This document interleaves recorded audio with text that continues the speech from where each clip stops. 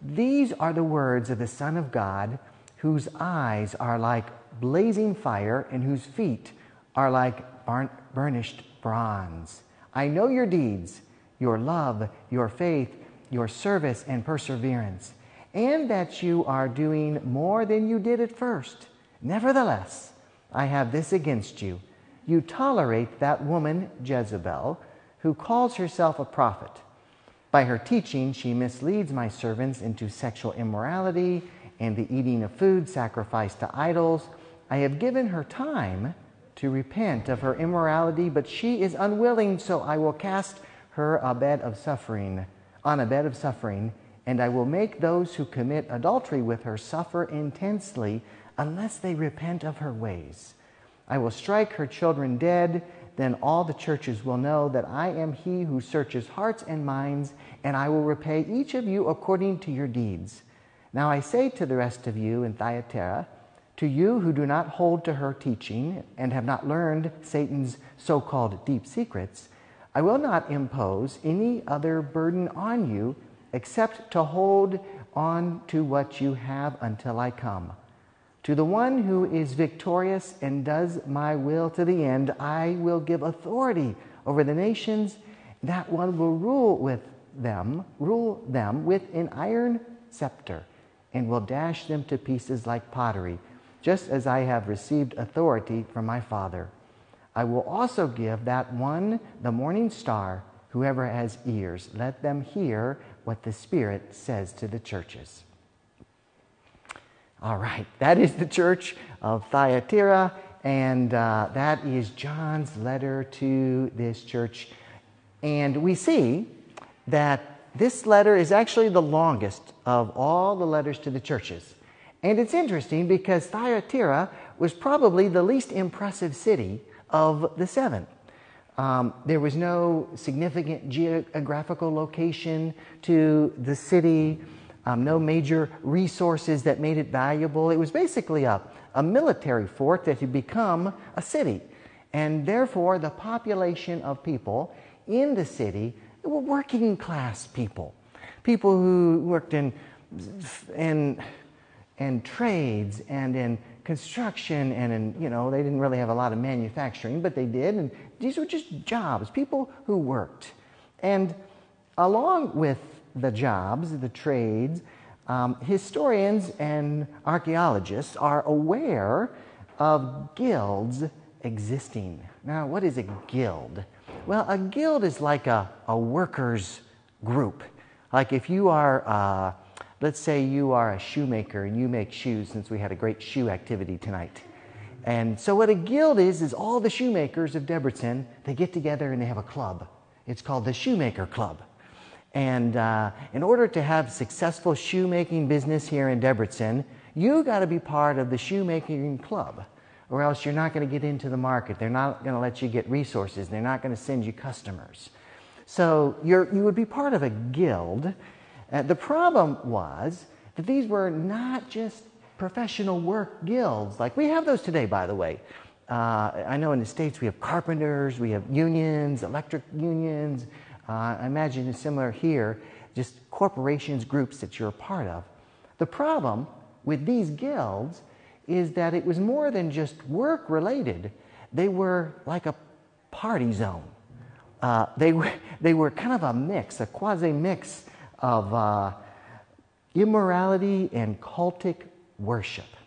They would have these gatherings and meals that would turn into kind of like a worship celebration, but they were filled with drunken partying, and in the spirit of the guild, it's like what they say about Las Vegas. What happens in Vegas stays in Vegas. What happens in the guild stays in the guild, but it never does. That's the truth. As strange as it is, these guilds were gatekeepers to the city. So what it would mean is that it would be difficult, if not impossible, to be a citizen of Thyatira and not participate in these guilds. I mean, if you wanted to have a job, you wanted to earn money, you wanted to be prosperous, you would have to join a guild. Therefore, the Christians of Thyatira faced a very difficult dilemma. If they were members and participated in the life, their material and financial interest would increase. They would be secure. But if they refused, then it would basically be economic suicide. That's a tough choice if you think about your options. William Barclay is a well-known scholar, and he says it this way: the problem which faced every Christian in Thyatira was whether they were to make money or to be Christians. Can you imagine having that as your opportunity? Those were your options. It's a tough choice. Your choice was to be a Christian and refuse to participate in these morally compromised groups, or you could stay away from it and find yourself in poverty in order to make ends meet. In the midst of this pressure, the church of Thyatira was doing some things right. We see this with each of the churches in Revelation, and they were commended for their love and their faith, their service and perseverance. And, they were doing the work of the church. They were trying to make a difference in their community. And in verse 20 it says that, in verse 19 we see that they were growing in these areas. But then we come to verse 20 where it says, "Nevertheless, I have this against you. You tolerate that woman Jezebel who calls herself a prophet." Have you ever heard the name Jezebel? Some of you are smiling. Have you ever met, this is another question, have you ever met somebody named Jezebel? I never have either. Why is it that it's such a pretty name? Why? And it's biblical.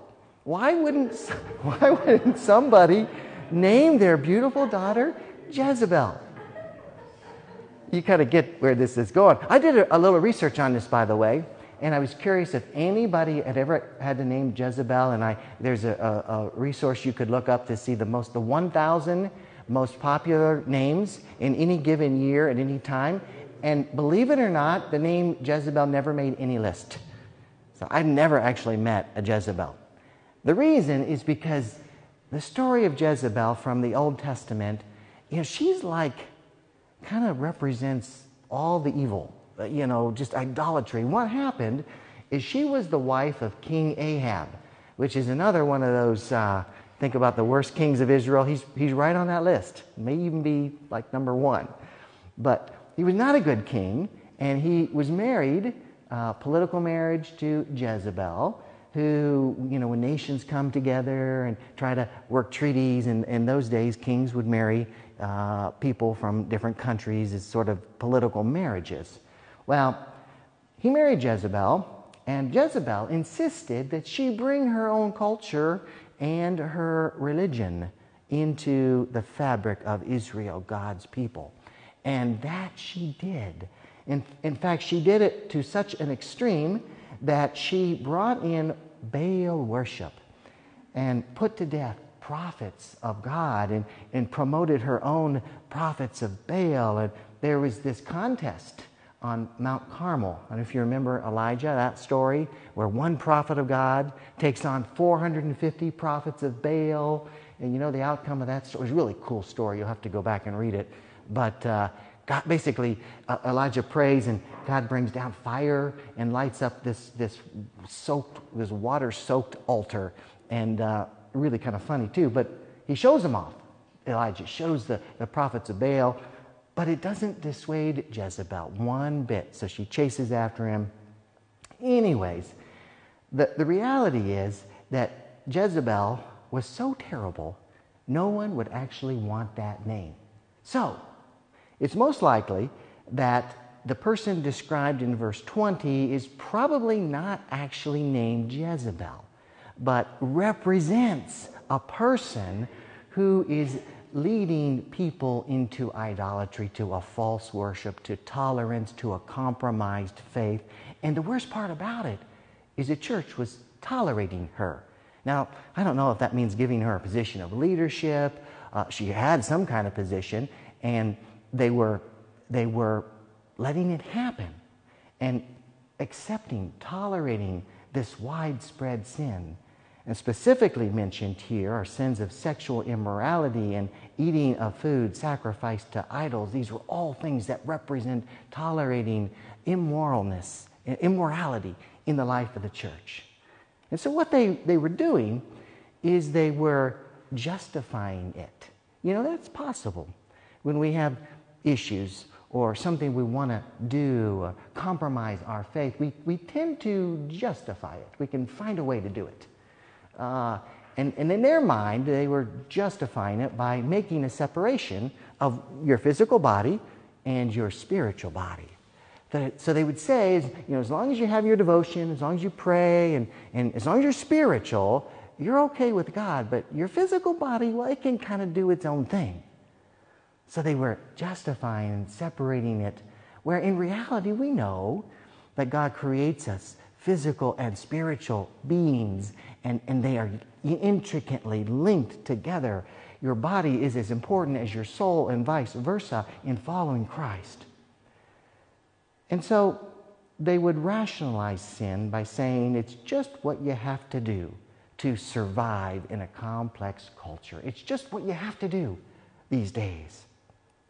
Now, honestly, it's not too difficult to understand. I think if we look at the problems in each of these churches, this one is probably the most understandable because we can get that. We understand what it means to wrestle with making justifications because of our circumstances. Oh, we got to put food on the table. We got to something. And so we take the pressure and we accommodate and we tolerate. Oh, I gotta get a good grade on this test. I can look at some of these notes. I can cheat. I mean, we can tolerate these things, and it's a challenge to live out of our conviction instead of compromise our conviction. It's a tough choice, and to be truthful, we find ourselves in the exact same position. There are times when you find yourself at the intersection of conviction and success, and you have to make a choice. Conviction or success. There is a movie that is one of my favorite all-time movies. It's called Chariots of Fire. And it's a true story about the 1924 Olympics. That was a long time ago, but really cool story, and it's a true story. About a runner, a particular runner, who was a devout Christian by the name of Eric Liddell. Are you familiar? I'm just curious. Raise your hand if you're familiar with that story. Anybody? Some of you have heard that story. Okay. Eric was a great runner, and he was Scottish, I think, selected by his country, Great Britain, to run in the Paris Olympics of 1924. On the way there, however, Eric learned that in order to compete in the 100-meter dash, which was his race, he was favored to win that race.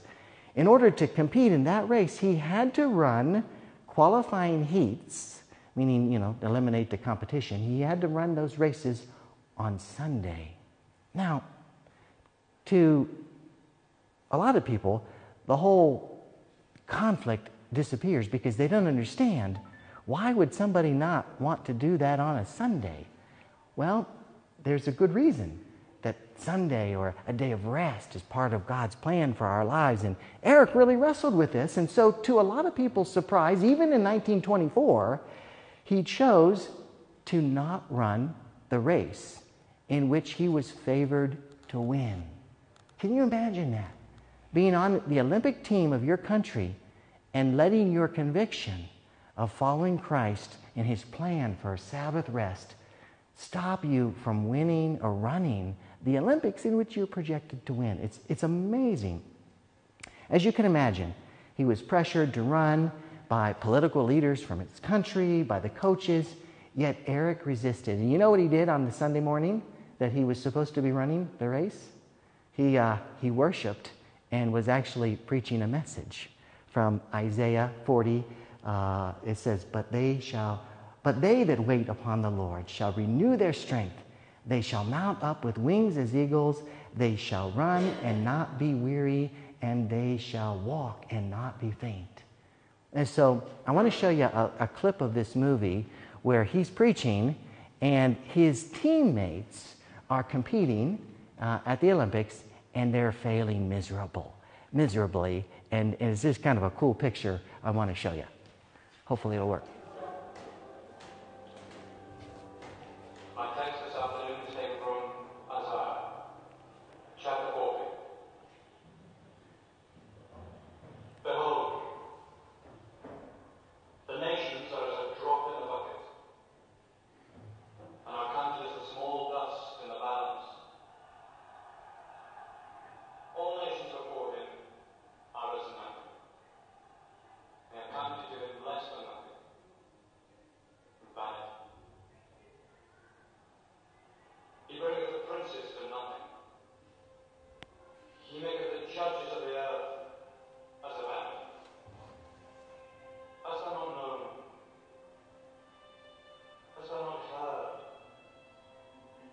that the everlasting God, the Lord, the Creator of the ends of the earth, fainteth not, neither is weary? Give it up!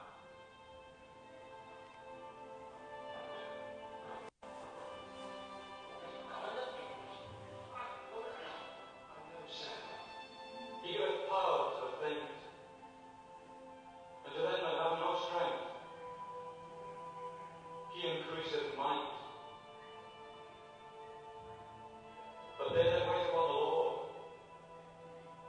shall renew their strength. They shall mount up with wings as eagles. They shall run and not be weary. They shall walk and not faint.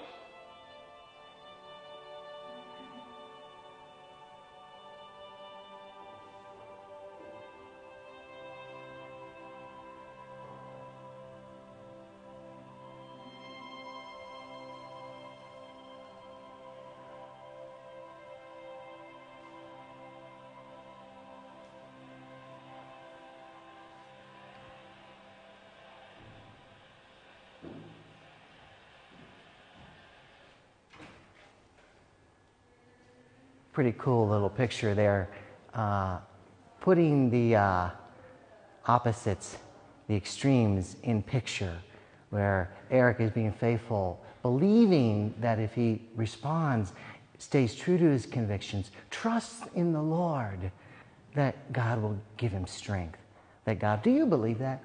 Do you believe that if you stick to following Christ, if you avoid the temptation, if you trust in his plan for your life, even if it's hard in the circumstances around you, do you believe that he will renew your strength?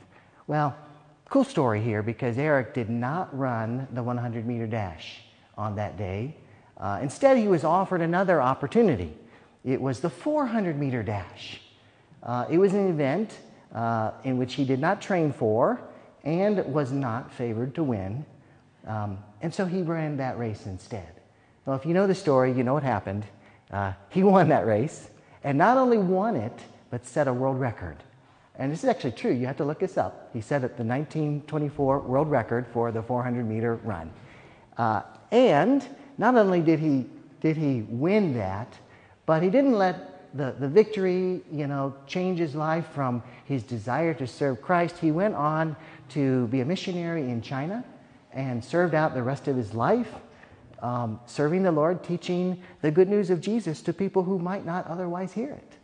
And it's a cool story of someone who, at the intersection of conviction and success, chose conviction. So there's one more video clip I want to show you. It kind of shows the winning race. You have to see the winning race.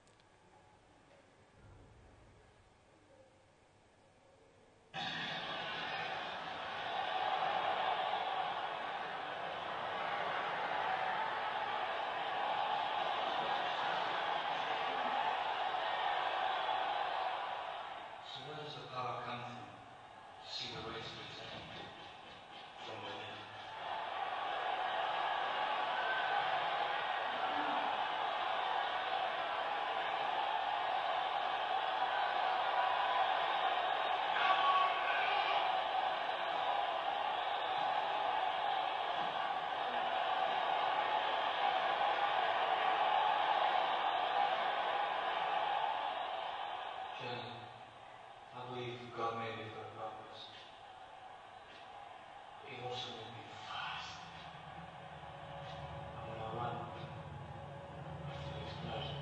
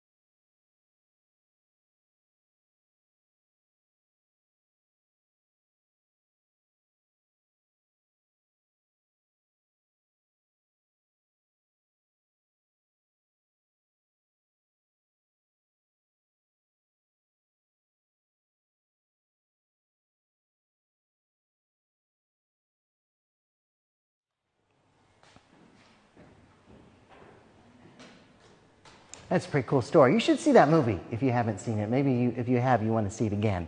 Maybe we should have movie night. Chariots of Fire, I'm ready to watch that. You might think, okay, things have changed since 1924 concerning conviction. Now in our sophisticated contemporary society, and maybe this concept of conviction, of something like Sabbath rest doesn't really apply to our church these days. But if you're honest, you know that it does. You know that conviction still matters, that God's word is still true, and that when you wait on Him, that God still gives you strength. You see, this issue, even like resting on a Sabbath, you might think it's a trivial issue, but is it really?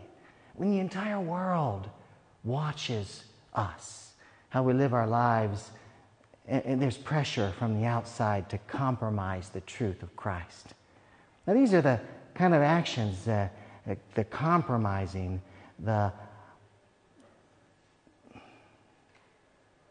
falling away from the truth that cause suffering long term. And that's what verse 22 says in this passage. So I will cast her on a bed of suffering, and I will make those who commit adultery with her suffer intensely unless they repent of her ways. God is slow to anger and willing that all would come to repentance, but eventually He does respond. And thankfully, though, what God wants to do is not to punish. What God wants to do is to bring restoration and grace. We've got to remember that this is the heart of our Heavenly Father. And we see it in verse 26. He says, "To the one who is victorious and does my will to the end, I will give authority over the nations."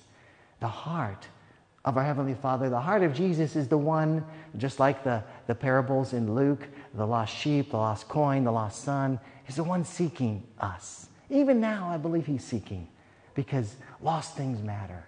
And now there's a moment, there's time to respond. If there's sin or anger or fear or bitterness in your life, God wants you to deal with it and come to Him and let it go, to receive forgiveness and allow the Holy Spirit to fill your life again. So the message, and the message really to each church is this. Jesus says, whoever has ears, let him hear what the Spirit says to the churches. If you listen to the Holy Spirit speaking in your life, you will hear what God has to say. And if you respond, you'll be victorious. Isn't that what you want? To win in the big game of life, not the little things, but the big game. That victory can be yours today. Let's pray. Lord, we're thankful for this message to the church at Thyatira.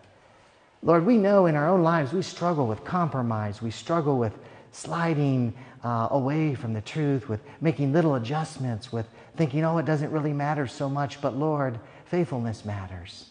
Lord, truth matters, and trusting you matters. And help us to live that way, to live waiting on you, to be filled with your strength.